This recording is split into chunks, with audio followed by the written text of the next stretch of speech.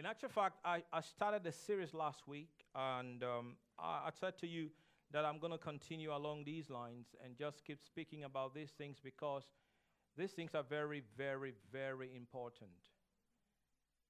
I started speaking to you on the importance of growing up spiritually. And it is very important to grow up spiritually, and you heard Pastor Corey say that we need to grow up spiritually. You never get to the place where you stop growing. You never get to the place where you think you have arrived. You always desire more. You always keep growing. You're always open to change. You're always open to be pliable and changeable and adaptable. Always, all the time. And the Lord will make sure that on a daily basis He shows you what needs to change. And every one of us needs to be open to this. Can someone say amen? Amen. Spiritual growth is important. It's not negotiable. You must understand that this is something that we must desire on a daily basis. Can someone say amen? Amen. Our text is Hebrews chapter 6. We read verses 1 and 2. If you would turn there with me, Hebrews chapter 6, verses 1 and 2. If you have found it, say amen. Well, you didn't say amen, so you haven't found it. Hebrews chapter 6. Hebrews is in the middle of Genesis and Revelation. For some of you who... Hebrews 6, verses 1 and 2. Therefore, I'm reading from the New King James Version. Therefore, leaving the discussion of the elementary principles of Christ, let us go on to... That's awesome. My God, suddenly my volume just went up. I like that. So I don't have to shout. You know, these microphones have a brain of their own. They just decide to go up and come down whenever they wish. But anyways, let's continue. Let's go back. Let's read. Therefore, leaving the discussion of the elementary principles of Christ, let us go on to perfection. I emphasize that perfection here does not mean not making mistakes. For those who think this is what it means, no, this is not what it means. Because you see, every now and then people tend to make mistakes. Is that correct? So perfection here does not mean not making mistakes. Perfection here simply means maturity. That's why the title of my message and the series that I'm doing is about growing up spiritually. So let us leave the discussion of the primary or basic. The word elementary there means basic, primary. And I also showed you when I gave you the example last week that if you would want to study, let's say, engineering in university or medicine, you would need the basics of education, and you get those when you go through primary school. If you come through primary school, that means you have the basics necessary for you to build a career in medicine or in engineering. Is that correct? I mean, you begin to do stuff like elementary science and introductory technology. Just basic stuff about technology, basic stuff about science, basic stuff about biology.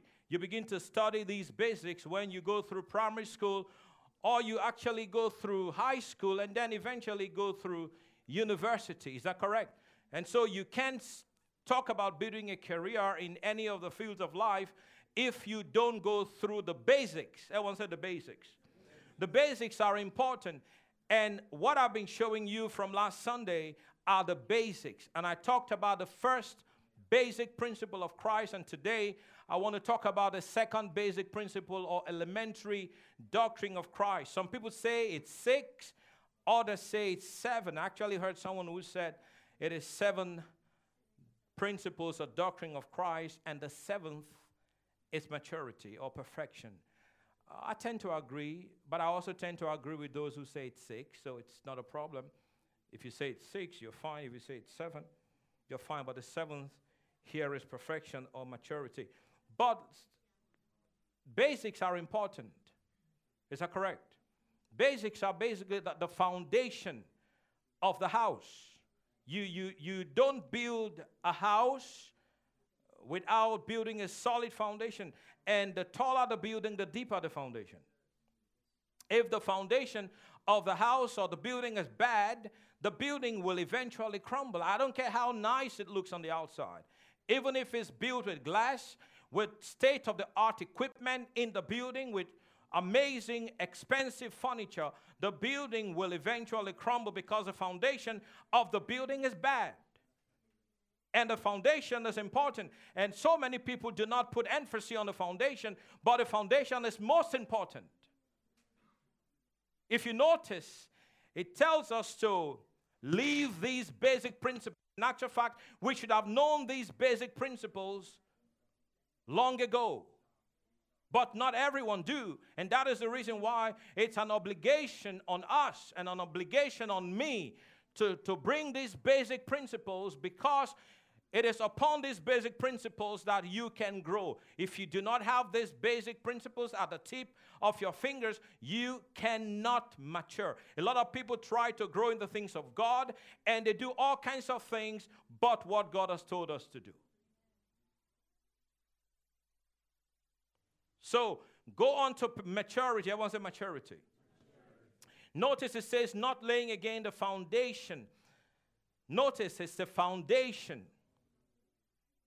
of repentance from dead works or dead formality or dead formalism, and of faith toward God, of the doctrine of baptisms, of laying on of hands, of the resurrection of the dead, and of eternal judgment. These are all matters of which you should have been aware long ago. So basically, the writer of the book of Hebrews is saying you should have known these way before. But is it not interesting that the basic things that the church is supposed to know, the church does not know? Is it not interesting that what God tells us to emphasize, we de-emphasize? What God tells us to take note of, people don't take note of. Is it not interesting how this thing happened? That is the reason why we must bring the truth. We must bring the word of God in this direction, because I want everyone here to grow. You don't want to be a 15-year-old kid still sucking on your thumb. You don't want to be a 15-year-old kid that is unaware of what's happening. You don't want to be a 30-year-old man that is still acting like a baby. And don't we have people like that in churches all over the world? 30 years, are being saved for 30 years, are being in the way for 30 years. But my God, the way I look at you and the way you carry yourself and the things you take offense at just shocks me. Because you are being in the way, but you haven't grown. It's not enough to be in the way for 20 years or for 30 years. What is important is to grow up in the things of God and to be a man of God and be a woman of God and be a man of integrity and character. That is important. I thought someone would say amen to that. You see some people have been saved for 10 years, and then you see someone who just got saved a year ago, and the guy who just got saved a year ago, boom, just begins to grow. Gets involved in everything, spends quality time in the presence of God, spends quality time in the Word. And my God, the character of Christ is being developed on the inside of them, and they're rising up to be an amazing instrument in the house of God. But the one that's been saved for 10 years comes in and out, and my God, pastor did not look at me the right way this morning, and I'm not going to come back to that church ever again. This is so true. Those that have refused to grow take offense easily. And I talked about offense about 2 weeks ago, which is not something very easy to deal with if you have not matured. Because if you are a grown believer, you don't just look at that little thing, you look at a much bigger picture. I told people, I will not go to hell because of anybody. I've made up my mind to serve the Lord. I've made up my mind to live for God. And you do not have what it takes to make me leave the faith. It's a choice. But not everyone can make that choice. People carry offense. People carry all kinds of things in their heart because they have refused to let the word and the fire of God change them. We must come to a place of complete change where we are not acting like we were 20 years ago, 30 years ago, 10 years ago, even a year ago. You look back at your life, you must be able to say, I am not where I used to be. I am changing. Come on now, say amen. Pastor Corey talked about Romans chapter 12, I believe, right? Verse 2, do not conform to this world, but be ye transformed. It's a process.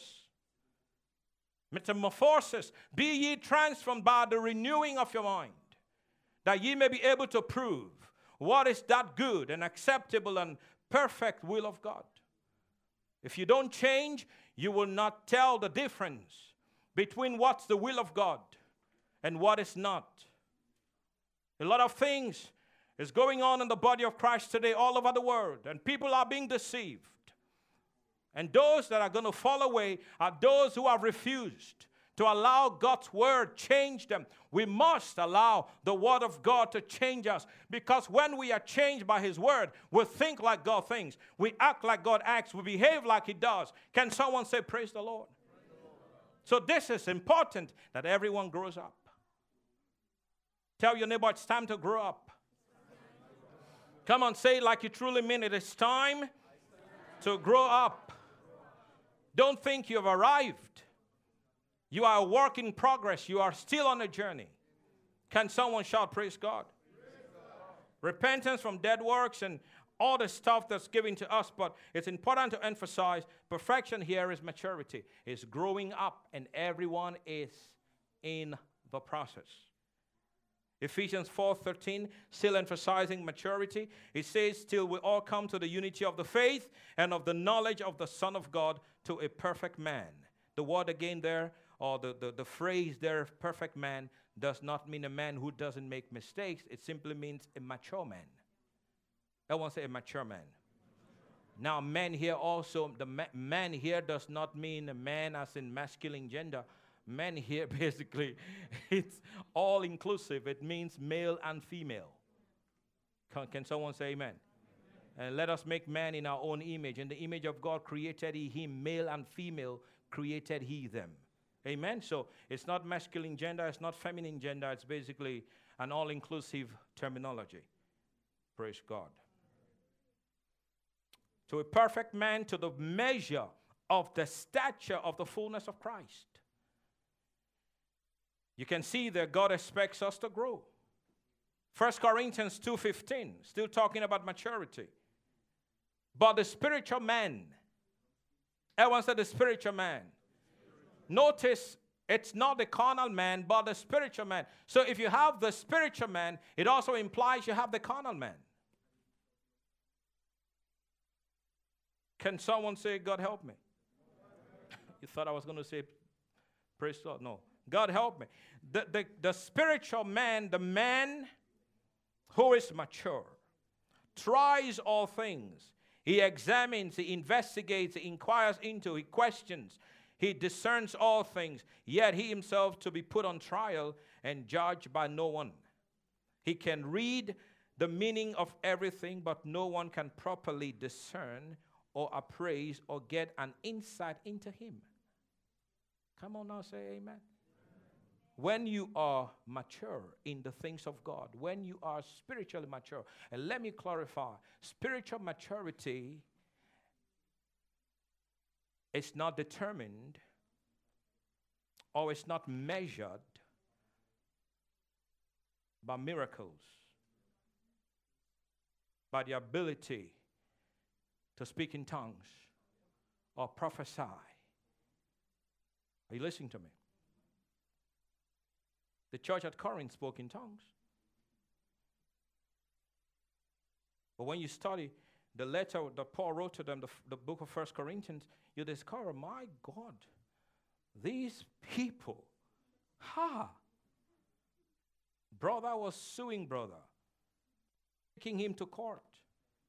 Paul was so upset. He said, don't you have anyone spiritual, anyone mature in your congregation that can resolve disputes like that? Are you so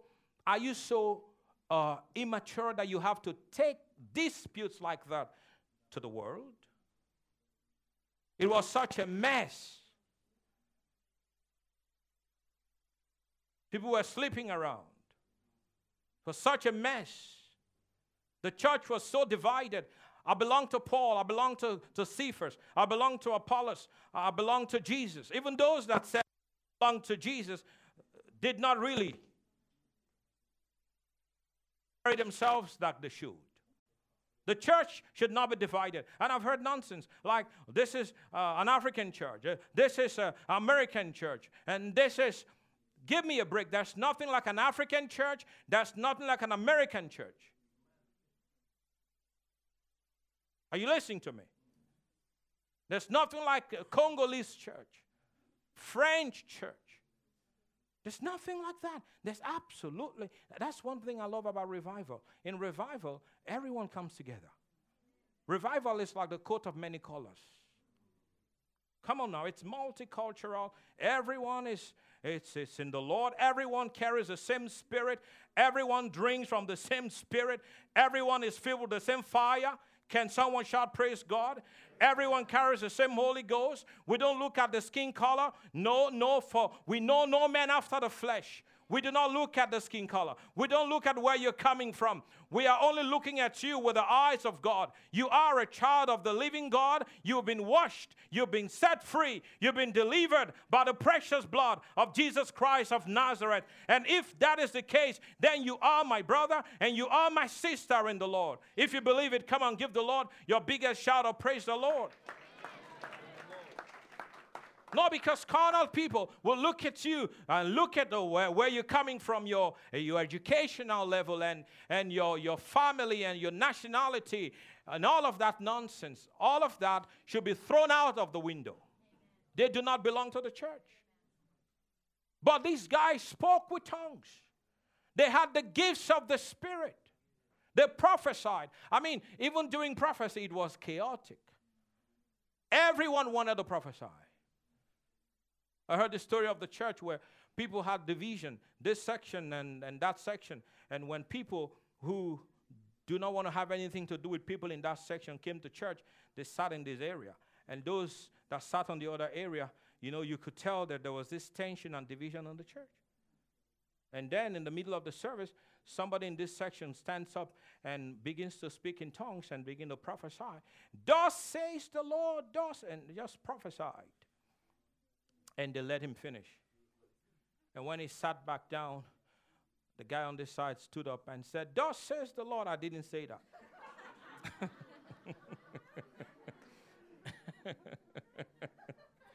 That's how divided the church can be if you let strife come in.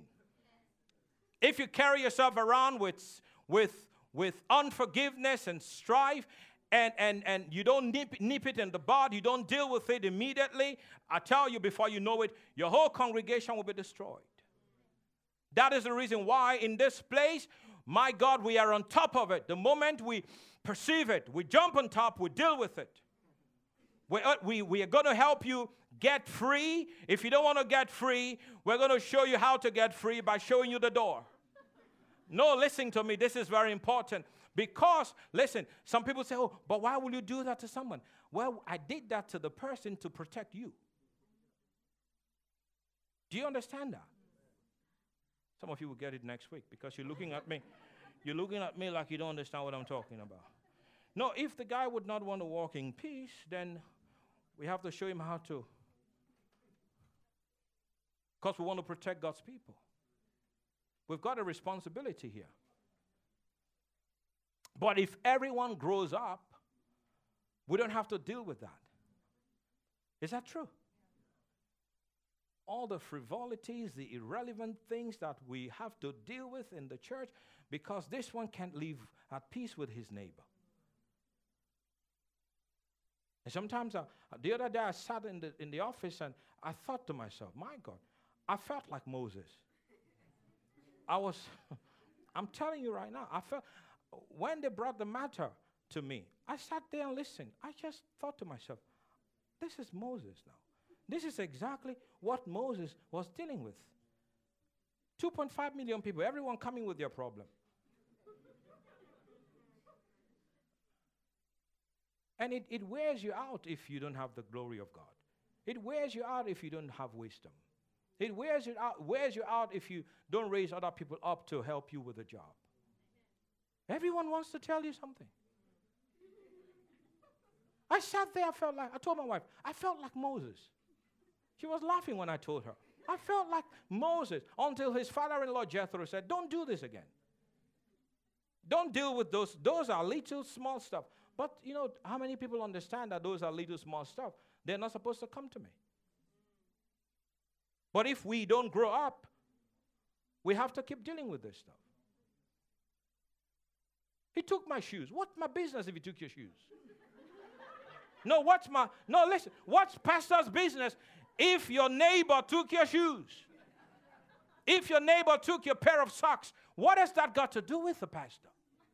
Help me get it back. No, that's not my job. That's not the job of the man. You go to him and get your shoes back. You go to him or her and get your pair of socks. You laugh, but you will be amazed at the things we hear. You will be shocked. That's why it is recommended that a pastor should be an evangelist for some time. And an evangelist should be a pastor for a while and understand what each one goes through. But you know, the pastor still needs to stay with the flock. And everyone says, amen. Good. Hallelujah. Come on, tell 3 people it's time to grow up.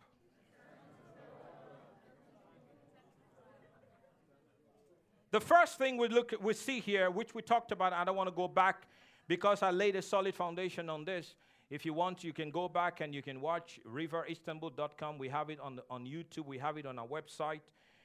You can actually go and access that from last week. You can also download it on your smart device, and you can listen over and over again. But we talked about repentance from dead works. I talked about people establishing their own righteousness. You were born righteous when you gave your life to Christ.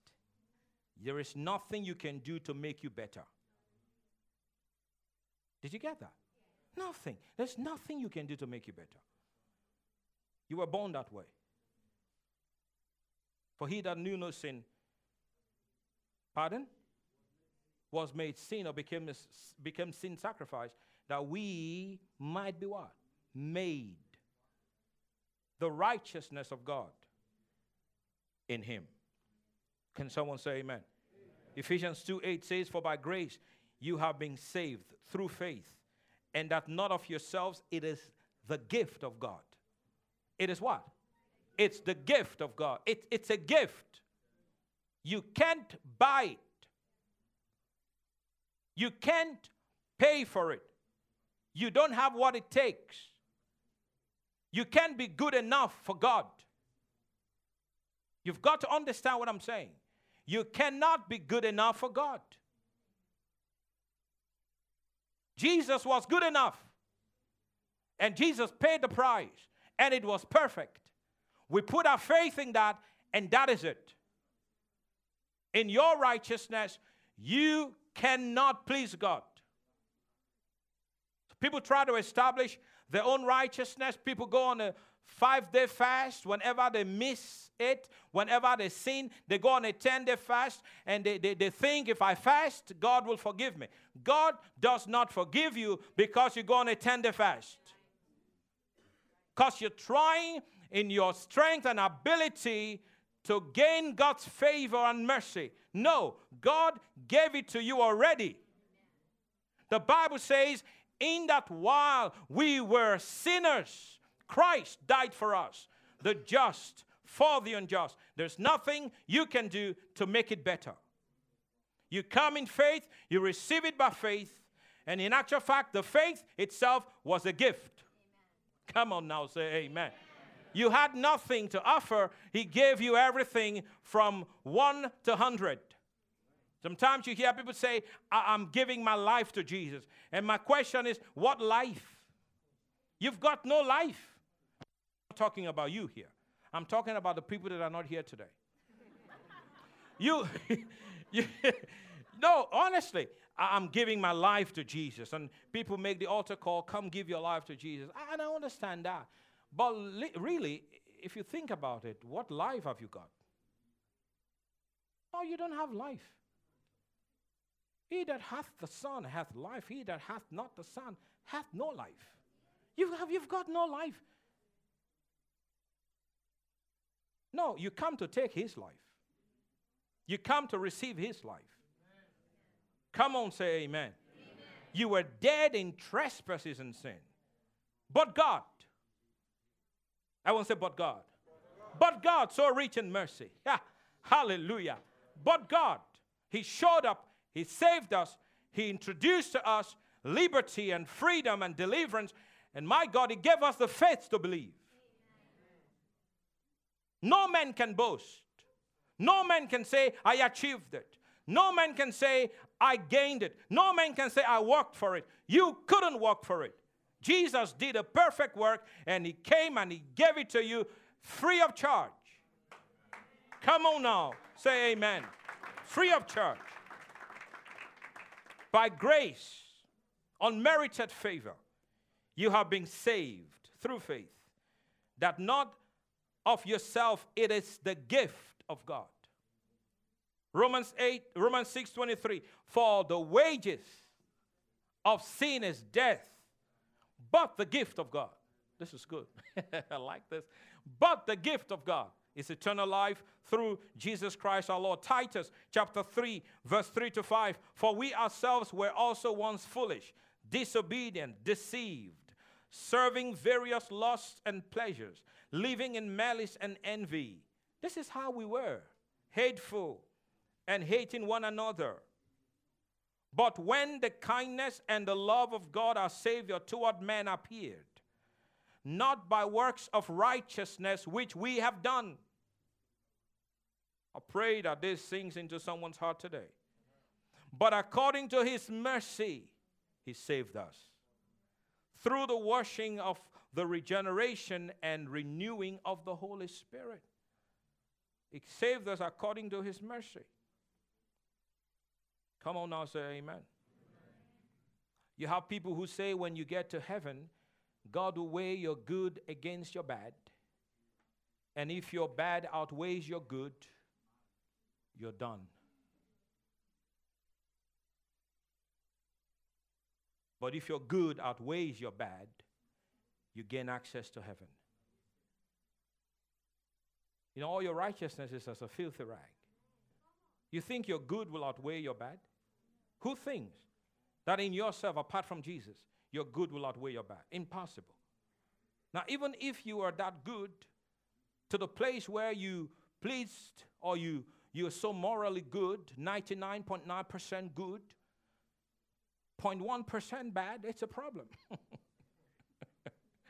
Did you hear what I just said? 0.1% bad is a problem because no one can be good enough. Be ye perfect, even as your heavenly Father is perfect. Be ye holy, as God is holy. You can attain these in your ability. Because somewhere, someplace, sometime, you will say the wrong thing. You will look the wrong way. You will think bad thoughts. So, all by yourself, you cannot. But in Jesus, we've been made the righteousness of God. We've been set free. We've been delivered. Can someone say, praise God? He has filled us with his Spirit. He's giving us boldness before God. This is the confidence we have, that if we shall ask anything according to his will, he hears us. Don't cast away your what? Confidence that does what? carries a great recompense of reward. We are not those that draw back into perdition. No, we are those that believe. Come on, shout, praise God. Not because of what we could do or what we have done, but because of what Jesus Christ, the Son of God, has done on the cross of Calvary. He cried out, "It is finished." The work was done. It was complete. He came not to abolish the law, but he came to fulfill the law. And my God, he gave us his ability and gave us his grace and gave us his holiness and gave us his righteousness and gave us his, my God, everything that he has, he gave to us. That is why we come boldly to the throne of God's grace, that we might obtain help and we might get help in our time of need. God is giving us everything. So when we come before God, we stand in the righteousness of Jesus. He does not see what we did. No, he sees what Jesus has done. For the price was paid, and it was a perfect price, and we come because of what Jesus has done. Can someone praise the Lord and give Jesus Christ all the glory in the house? Come on now. Come on, put your hands together and give him praise. Hallelujah. My God. I have to tell you to put your hands. With all these references we see in the Bible, you see how people who wonder if it's possible to know that they are on their way to heaven. Is it possible to know? Because you ask people, you just heard outreach team members, they go out on the street literally every day, crisscrossing the city and talking to people one-on-one about Jesus. And I've said it, and I say it again. A church that does not reach the harvest or the lost, or does not bring in the harvest, don't even let me say what I'm about to say. Don't tell me I have the heart of God, and you're not going after souls. Don't tell me I understand salvation, and your heart does not burn for souls. Don't tell me. Don't tell me I'm in revival, and you're not talking to nobody. You're self-centered. Don't tell me I have the glory of God. Don't tell me, because when the heart of God is in you, the heart of God will push you. The heart of God will propel you. The heart of God will, because the heart of God is people. The heart of God is people. For God so loved the world that he gave his only begotten Son, that whosoever believeth in him will not perish, but have eternal life. For God did not send his Son to condemn the world, but that the world through his Son might be saved. He that sinneth is of the devil, for the devil sinned from the beginning. For this reason the Son of God was manifest, that he might destroy the works of the devil. And if we are not about our Father's business, destroying the works of the devil in the lives of people across the nation, even in the lives of people that live in our neighborhood, and my God, people live with you. People live with you. And it's a sad thing that people will live with you for months and they do not even know you are a born-again believer. And if you don't preach to them, they will preach to you. That's one thing I learned many, many years ago. I was told, whenever you move into a new place, the first thing you must do is tell the people you meet who you are. Because if you don't, they will tell you who they are. Somebody's going to preach something. And if you don't preach, they will preach. And that's when you begin to compromise. Because you were ashamed of the Holy Ghost. You were ashamed of salvation. You were ashamed to tell them, I belong to Jesus. Yes, they will mock you. Yes, they will criticize you. But who cares what they do? Who cares what they say? They will mock you anyways. Whether you tell them or not, they will find something to say about you. So it's better you tell them who you are. I'm a child of the Almighty God, of the living God, and I don't care what you say. I don't care what you think. I am a child of God. Amen. Some of you know what I'm talking about. Some of you are going to catch up soon. Because listen, some of you are quiet. You've got to begin to open your mouth and talk about Jesus. Talk about who you are in Christ.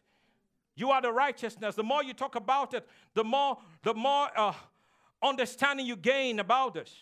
Come on now, say amen. Talk to your colleagues at work. Talk to your neighbor. Talk to your friends. Talk to your fellow students. Talk to them. Tell them. Tell them. Has anyone ever told you that God loves you and he has a good plan for you? Yeah, you said yes. Good. He said yes. He has heard many times. Praise God. But you see, we ask people this question literally every day, and this is one answer we've got. Many times you hear people say, nobody knows. Nobody knows where they're going when they die. No one knows. When we get there, God will determine. My God, you are on the wrong journey. If you get to the airport and you don't know where you're flying to, life itself is a journey. Did you know that? You're supposed to be flying to London, England. So you go to whether you buy it online or you go to the agency and you tell them, I want to fly to London, England, and I want to fly to Heathrow Airport. So you've got to buy the right ticket to fly to the right place. Is that correct? You don't just walk to the airport and they ask you where you're going. You say, I don't know. I'm about to get on the plane. When I get on the plane, the pilot will take me wherever he wants. I guarantee you, you are not getting on the plane. Are you listening to me? You won't get on the plane. Who's going to let you get on the plane? Where's your ticket? I've got no ticket, but I'm getting on the plane. Which one? There's Lufthansa, there is KLM, there is Turkish Airlines, there is Pegasus, there's... Which one? Anyone. Just put me on anyone. Now, you see, you laugh. You laugh at the stupidity of that, but when you ask people, where are you going after you die? They say, we don't know. It is God that determines when we get there. Listen to me. You've got to know now. The Bible says we know we have eternal life. Yes. Tell someone, I know, I have eternal life. There is a knowing. There is a knowing. I know. I know. Praise God. If you don't have it, you don't have it. But if you have it, it resides on the inside of you. I know. Come on now, shout, praise God. Praise God.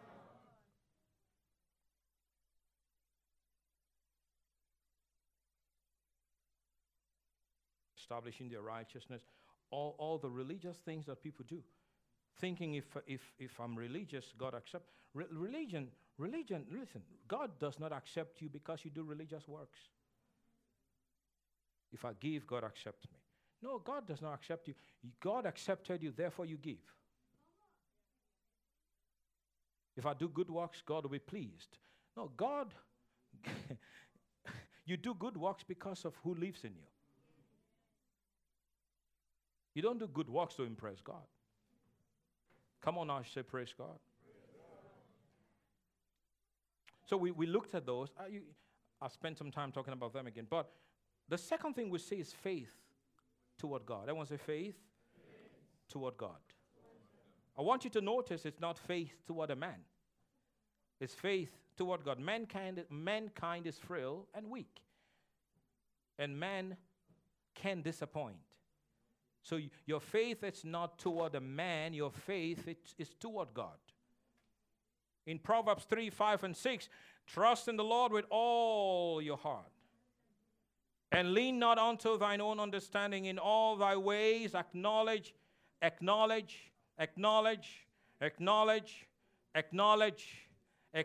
him. And he, not your friend, not your neighbor, not your boss. Come on now, not the president of your country. He shall direct thy paths.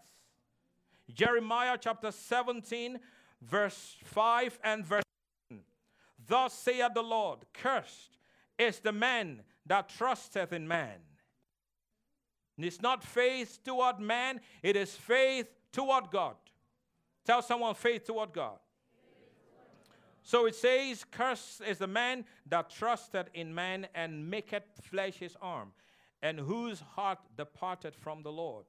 Verse 7 says, blessed is the man that trusted in the Lord.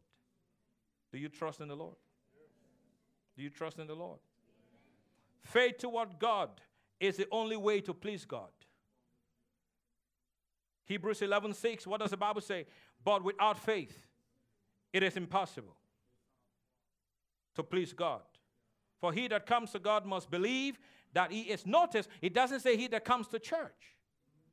Notice, it doesn't say he that comes to a building, but he that comes to God. It's possible to come to church, but not to God. If you know what I mean by that. It's possible to come to a building, but you did not come to God. And that's the reason why sometimes we preach the way we preach, because we need to stir people up. We need people to wake up, because sometimes people can sit here, but they are not here. You've got to get your heart ready every time you're coming.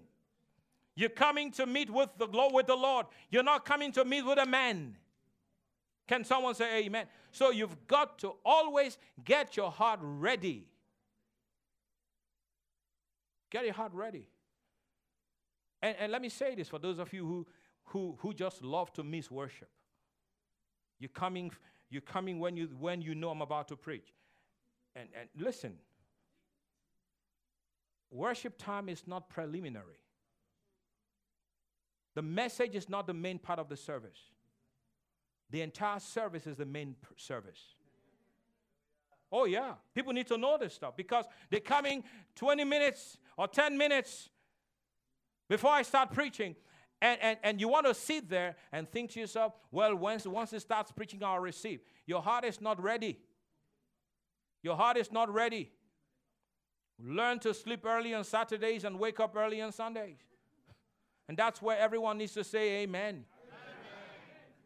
I'm a pastor, so I say all this stuff. Amen.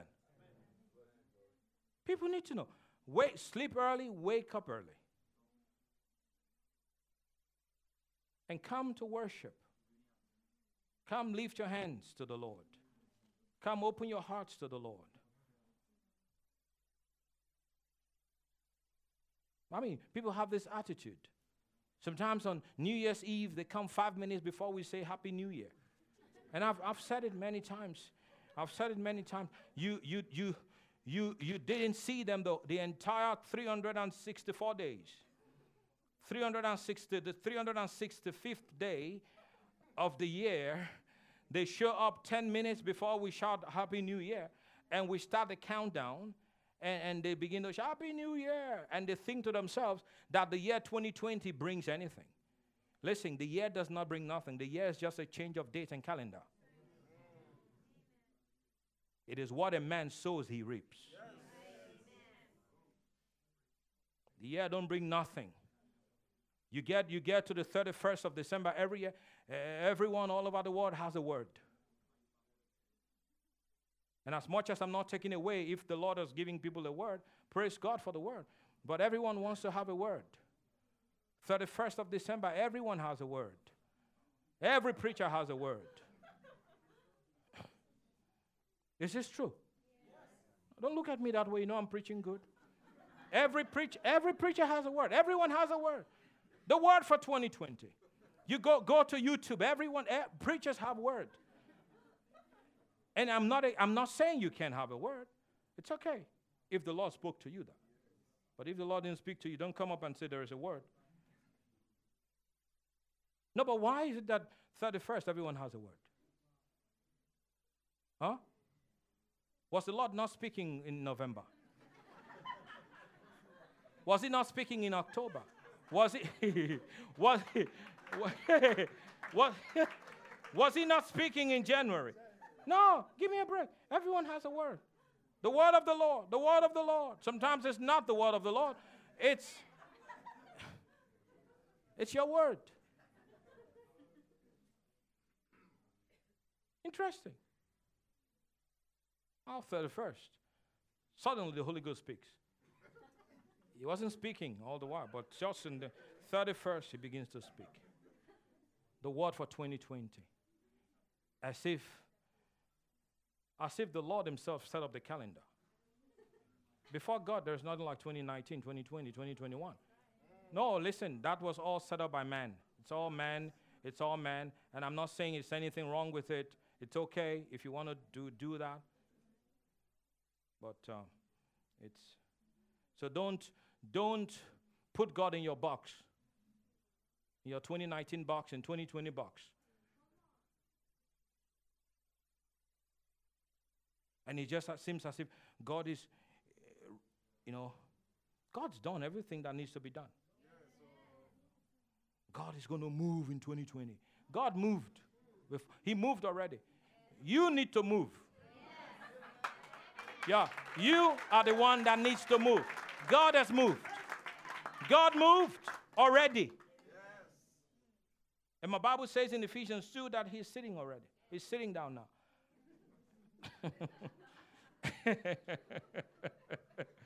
It's sitting. Praise God. People get all hyped up. It's 2020. 5 minutes to the service. Let's go. Let's look. 364 days you've been sowing in the flesh.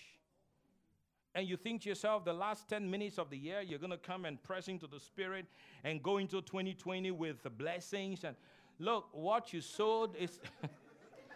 some people just need to start praying, Lord, I'm asking for crop failure.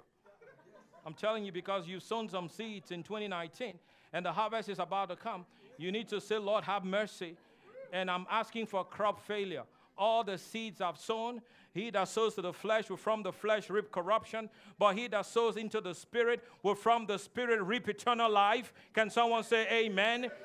So the year and is just a change of date in calendar. January, February, March, April, May, June, July. We will run out this year. We'll finish again, and we'll go into 2021. And if you don't make the adjustments, we'll go to 2022, and we'll go to 2023. We'll go to 2024, the next decade.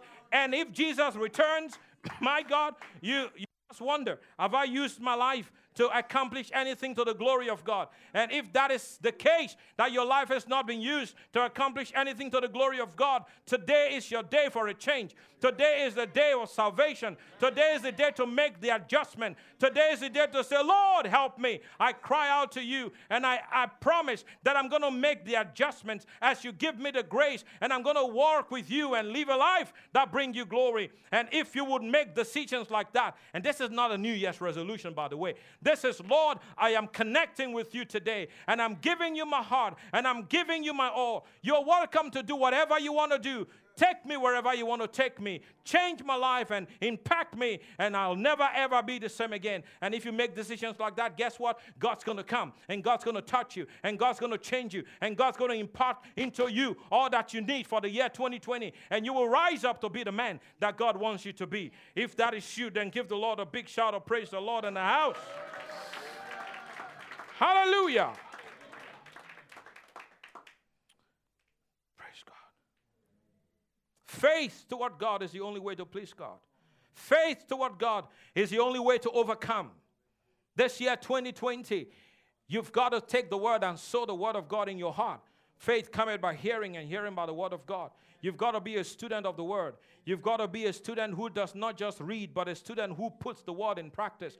You can't just be a hearer. You have to be a doer. Don't be a deceiver of yourself, because the Bible says God cannot be mocked. God cannot be deceived. You can't even deceive yourself thinking that I'm deceiving God. But don't even do that. You've got to take God's word. You've got to sow the word of God into your heart. And whatever it is you're believing for in 2020, you've got to take God's word and put it in your heart and begin to speak the word out of your mouth. For with the heart man believes unto righteousness, and with the mouth confession is made unto salvation. You've got to take the word of God. You've got to take it at face value. You've got to believe in the word. You've got to act the word. You've got to work on the word. You've got to study the word. You've got to read the word. My God, it's time to wake up. If you've not been in the word, it's time to go in the word. I mean, Pastor Corey was just sharing with us the importance of rising in faith. Every one of us must rise in faith in 2020. And if you will do this, I guarantee you, at the end of this year, you will look back and you will see all that God has accomplished in your life, because it is only by faith that you can overcome the circumstances of life. Can someone say amen? Amen. For whatever is born of God overcomes the world, and this is the victory that has overcome the world, our faith. That is 1 John chapter 5, verses 4 and 5. Having a strong faith toward God is not negotiable. It's a must. Tell someone it's a must. Tell someone it's a must. It's not negotiable. It's a must. Your faith needs to be strong in God. Faith toward God, not faith toward your friend, not faith toward your neighbor, not faith toward your work. Some people have faith on their job and faith in their business and faith in their boss and faith in their education and faith in their career. No, it's faith toward God. Because everything else can fail, but God never fails. On Christ, the solid rock I stand. All other ground is sinking sand. Praise God. Hallelujah. Having a strong faith is not negotiable. It's a must. In 2 Timothy 1:12, Paul says, for this reason I also suffer these things. Nevertheless, I am not ashamed. Watch this. He says, for I know whom I have believed. That's awesome. Everyone say, I know whom I have believed. What a conviction. Strong, solid conviction. I know whom I have believed, and I am persuaded. Are you persuaded? That he is able to keep what I have committed to him until that day. What is faith? What is faith? Faith is the weapon of defense. Ephesians 6:16. Above all, taking the shield of faith. Faith is a shield. Faith is a shield. And my God, I recommend to each of you to have a big shield this year. Faith is a shield. You don't want to have small shield? Because when the enemy, notice. I mean, think about the shield of a warrior. If your shield is small and the enemy is shooting at you, arrows are coming from all over the place. The Bible talks about how the devil throws fiery darts at us, right? And your shield. No, you need a big shield. You just have to go hide behind it like this. Can someone say amen? And this shield of faith protects you. The enemy throws. Listen, the fact that you are a believer in Christ does not mean that challenges will not come. In actual fact, the fact that you are a believer in Christ means that sometimes it seems as if all hell is going to break loose against you. But don't be afraid. For he that trusts in the Lord is like Mount Zion that cannot be moved, but abideth forever. Can someone shout praise the Lord? I'm telling you, when you hide in the secret place of the Most High, under the shadow of the Almighty, can someone say amen? Where no foe can access, I will say of the Lord, he is my refuge, my fortress, my God, in him I trust and confidently rely. He will deliver you from the snare of the fowler. Come on now, say praise the Lord. 1,000 may fall at your side and 10,000 at your right hand, but it shall not come nigh thee. Only with your eyes will you behold and see the reward of the wicked. Because you've made the Lord your refuge, even the Most High your habitation, there shall no evil befall you, nor any plague come nigh your dwelling. Come on now. If you have faith, big faith as big as a big shield, then give the Lord a big hand of praise the Lord, because you need it. You need it for 2020. You need a big faith.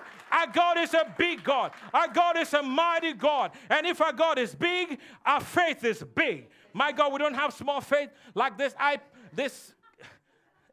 thinking about, there are sizes of faith, of shield, actually. So it's your faith is a shield. Taking unto you the shield of faith, with which you will quench all the fiery darts of the wicked. Come on, say amen. Praise God. I will look up to the hills. From whence cometh my help? My help comes from the Lord, who made heaven and earth. He will not allow my foot to be moved. He that keeps me does not slumber. Behold, he that keeps Israel neither slumbers nor sleeps. The Lord is my shade. The Lord is my keeper. The sun will not smite me by day. My God, the sun will not smite me by day, because I have a big shield. nor the moon by night, because I have a big shield.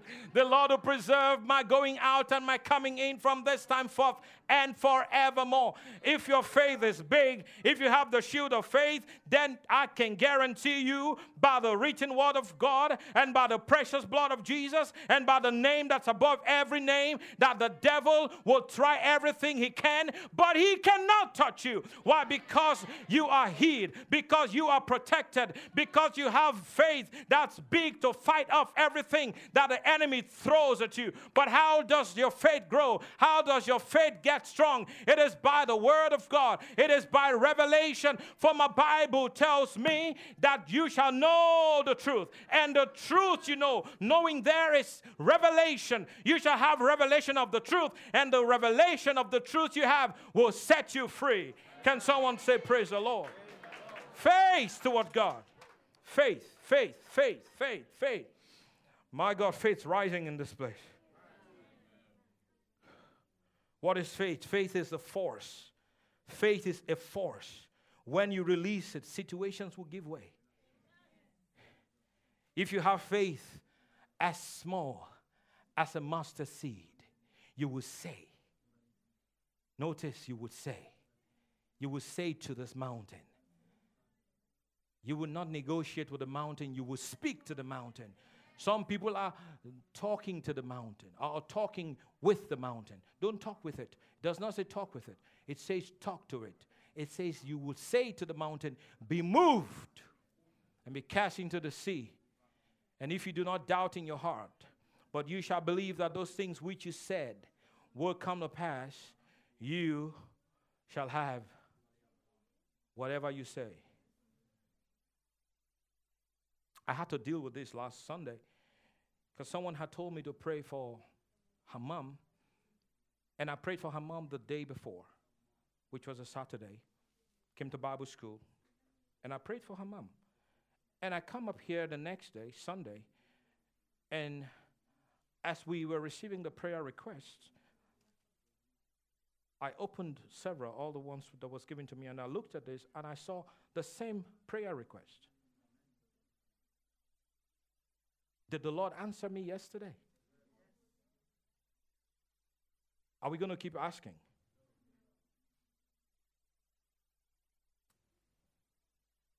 I said, look, if it was done yesterday.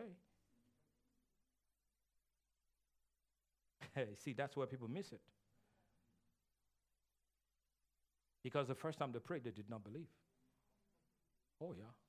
That's so true. Think about this with me. When you have a friend or a relative that you really trust, they always come through every time. And they call you and tell you that in a week's time, they're sending you $1,000. You know what you do? You begin to jump around in excitement. Do you know why you jump around? Because he is a man of integrity. He keeps his word. And you know, he has kept his word so many times. And you know he's going to keep his word this time. My Bible said God is not a man that he should lie, nor a son of man that he should change his mind. As he said, will he not do? As he spoken, will he not make it good? In Isaiah 55, I believe it's from verse 10, it says, as the rain cometh down and the snow from heaven, and returneth not back again, but waters the earth and makes it bring forth and bud, that it may give seed to the sower and bread to the eater. So shall my word be that goes forth out of my mouth. It will not return to me void, but it will accomplish the purpose for which I sent it, and it will prosper in the thing I please. I believe it's Psalm 89. I have sworn by my holiness, I shall not lie to David. Are you listening to me? The gifts and the calling of God are irrevocable. Once they are given, they will not be retrieved.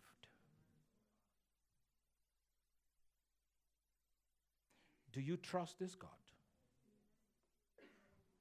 If you can trust your friend or your relative that much, to where now you're confident because he called you on the phone and promised you $1,000, he's going to wire it into your account or send it via Western Union, and you are getting all excited. Yes! I've been waiting for this. Praise God. Now you're telling all your friends. Come on now, who knows what I'm talking about? You're already telling, money is coming. Where is it? I haven't got, but it's coming, I know.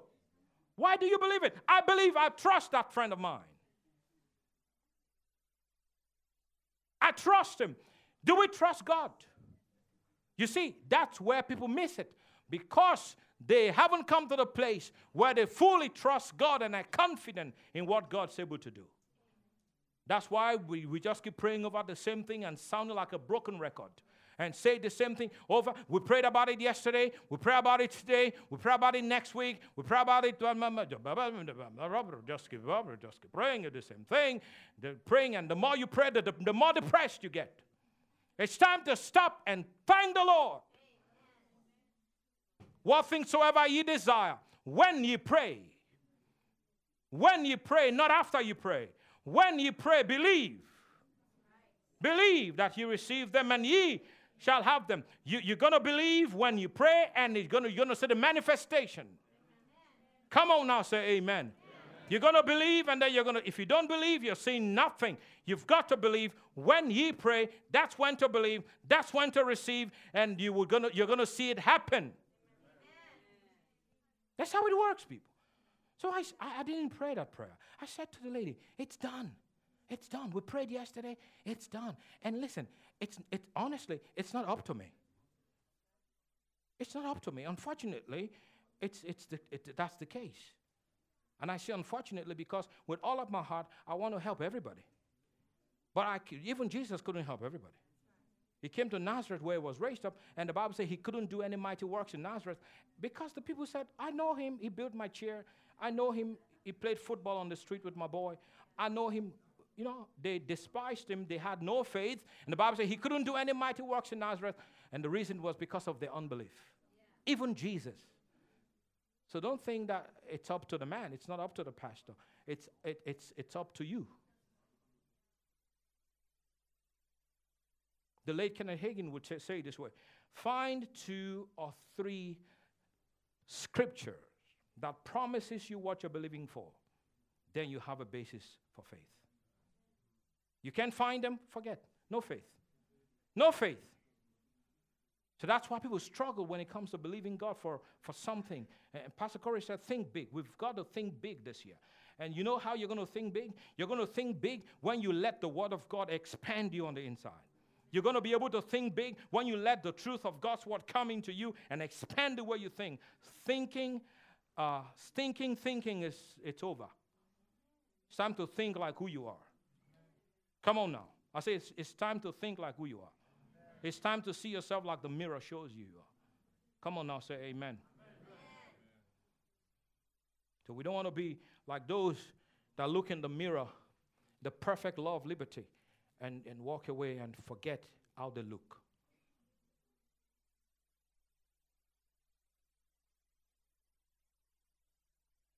I have time today, praise God. I know you love the word, don't you? Should I? Should I continue? Am I wasting your time? Even should I stop? Nobody can say yes. I dare you. even if on the inside you're saying no, you can't say it. You know. You don't want to look like the bad guy, you know. Nobody can say no. Everyone will say yes. Glory to God. Amen. No, with some people, I've just gotten Sunday with them the whole week. So I try to give as much as I can. So bear with me. For those of you who come every week, Even on Wednesdays, you come. But others don't. It's a full house on Sundays. In actual fact, we have seats in the aisle, but they're empty today because some people decided to sleep at home. I told the students yesterday, you know the whole thing about God can do all things. I said, if God can do all things, God will bring people to church. Everyone will come to church. God will wake you up early. You know what I mean? Yeah.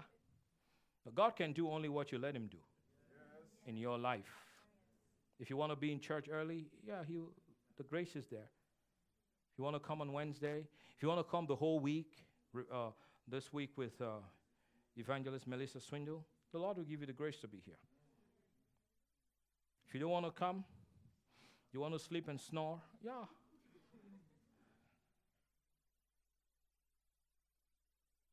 Praise God. So faith is a weapon of defense. Faith is a weapon to defeat circumstances. The Bible says, for whatever is born of God overcomes the world. Faith is a force. When it's released, situations will give way. Faith is not, now listen to this. Faith is not just the thing that enables you to have miracles and breakthroughs. It is also a complete 100% trust in God, knowing that all is well despite what is happening. You know, when some people talk about how their faith got them this and got them that, when you hang out with people like that, sometimes you just feel like you're a loser. Honestly. Because they talk about, my faith got me this, my faith got me that. And in actual fact, they say it in such a way where it seems as if they have faith in their faith. Oh yeah, you hear some people speak, it looks like they have faith in their own faith. My faith did this for me, my faith did that for me, my faith this, my faith that. But there are those who may not have seen it yet, but they continue to believe. Oh yeah, oh yeah. There are those who don't understand it fully, yet they keep standing. You know, you go to Hebrews 11, where you have the hall of faith. In the world is the hall of fame. In Hebrews 11 is the hall of faith. And you just keep reading, and you read of amazing things. People receive their dead back to life, and by faith, Jacob blessed the 12 tribes of Israel, and by faith, Abraham did this, and all of that. You would see how by faith they took nations, and by faith. But if you keep reading, you find out that the Bible talks about those who did not receive. They did not receive. It says they all died not receiving. It says some were cut in half, sawn in two. They were beaten. They were destitute. They walked around. It says the world was not worthy of them. Go read Hebrews 11. Go read it. But in the hall of faith, God puts them there. Oh, you would think these are losers. They were cut in half. They were beaten. They were destitute. You know what it means to be destitute? You have no place to stay. These are losers. No, they're not. No, they're not. The fact that someone has not received that does not mean they're a loser. It is faith that kept them, and it is faith that's still keeping them. And they don't fully understand what's happening. But you see, they don't ask God question, Lord, why me? Why me? No, they believe. Job said, even though he slays me, yet I will worship him. He did not fully understand what was happening. Even though he slays me, I will serve him. You don't fully understand some things sometimes, but your faith will keep you. Come on now, say praise the Lord. This is an aspect of faith that some people don't talk about. Oh, faith is this, faith is receiving, faith is a miracle, faith is giving me a big this, a big that. Faith is, no, there are some times you don't even fully understand what's going on. Are you listening to me? I mean, if you are being in a season like that, you did not understand. My God, if you know what some of us have come through, when we did not even understand, you look, you don't even see the end of the tunnel. Oh, yeah. You don't see the end of the tunnel. You don't even know. But somewhere there, you know, I am persuaded. is able to do that which he has spoken. He will.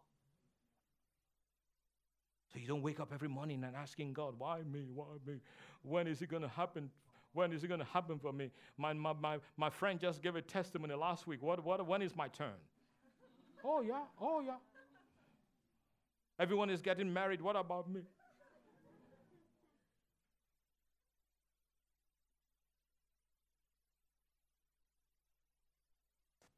What about you? So what if God asked you the same question? Yeah, what about you? Yeah, what about you? What about you? That's why we don't compare with anyone else. Don't ever compare yourself with the next person. Because the person you're comparing yourself with is actually desiring to be like you. You just don't know. Oh, you just don't know. They wish they got what you got. I'm telling you. They wish. They wish. They're also praying, Lord, I wish.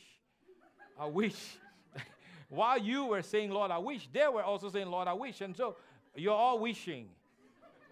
But it's good to mind your business and say, Lord, I thank you for my life. I thank you for all that you have for me. I believe you. I trust you. I know my times are in your hands. I know you're leading me. You're leading me in the path of righteousness. Thank you, Lord, for all that you've done in 2019. I thank you for all that you are going to do in 2020. My faith is strong. I'm confident in you. I have nothing to fear. I am like Mount Zion. I will not be moved. I thank you for my family. I thank you for my business. I thank you for my finance. I thank you for my spouse is coming. I thank you, Lord, for my Masha Karabose. I thank you for I thank you. I thank you. I thank you. I thank you for my ministry. I thank you, Lord. I'm not going to compare with no one else. Thank you for you've made me a voice. I'm a unique voice. I'm not a copycat. I'm not an echo. I'm a voice. Amen. I'm not a duplicate of anybody else. Praise God. That's how to pray. That's how to talk to God. You talk to God in such a way, my God, faith will rise up and confidence will rise up in your heart. You have no reason to be afraid and worry and compare yourself with the next guy. Come on now, say praise God. Thank you, money is coming. Yes. In actual fact, I'm so blessed. I'm blessed in the city, I'm blessed in the field, I'm blessed in the country. Wherever I step into, I dominate, I take territories in Jesus' name. My body is strong. Amen. The doctor said, I don't care what the doctor said, my body is strong. Praise God. You heard the story. When my wife was pregnant with Irene, where's Irene? Irene is 15 now. My wife was pregnant with Irene, and the doctor said to us, you need to abort the baby. You can't have this baby. Get rid of this baby. Because if you give birth, she will suffer from Down syndrome. And the moment the doctor said it to her, you know, Pastor Priscilla, she said no. She shouted at the doctor. In faith, though. No, I'm not getting rid of my baby. So we called Pastor Corey. We met somewhere on the street, me, Pastor Corey, Pastor Rose, Pastor Priscilla. We held hands on the street and we prayed. We reversed it. Whose report are you going to believe? Before she was conceived, I prayed. I said, Lord, I want a girl, and I want a tall girl. I prayed. I asked for specifics. I want a tall girl, and I want a very agile, active. I said, I don't want my daughter sitting and I want an active, jumping around, excited. That's what I said. These are the things I said to God in my prayer. And the Lord gave me, and the devil wanted to take her. We had to fight in faith. So Pastor Corey said, okay, I'm sending you guys to another doctor. So we go to a different doctor. We walk in, and they ran the test. The doctor said, the baby's fine. Everything is fine. Some of you are jealous. You need to clap your hands and give God glory.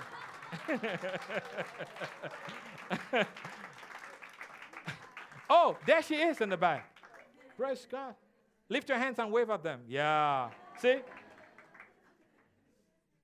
If she listened to the doctor 15 years ago, she would not be here.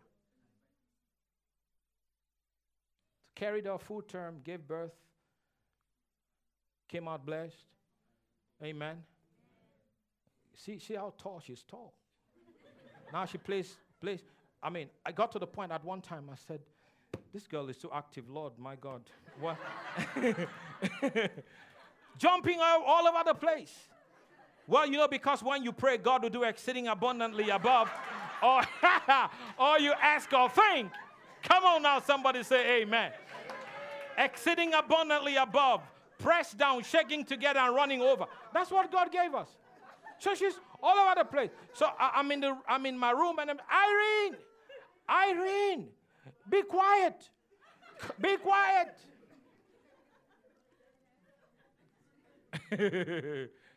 Praise God. Oh, this is my testimony. And I tell you this because I need you to also trust God. It doesn't matter what the doctor told you. It doesn't matter what the economy says. It doesn't matter what your name. What matters is what the Word says. And if you can stand on the authority of the Word of God's going to work for you. God is I believe in Romans chapter 2, verse 11, or Romans 1:11, it says, God is no respecter of persons. God does not favor one and disfavor the other. God will give you the same thing if you believe that He gave to the next guy. Are you listening to me? Of course, when I said the same thing, God will do the same thing for you. Praise God. Have you been blessed today? Yes. Anyone has faith now? Yes. Anyone, is your faith rising now? Yes. Is your faith rising now? Yes. Don't despair. Don't be discouraged. Amen.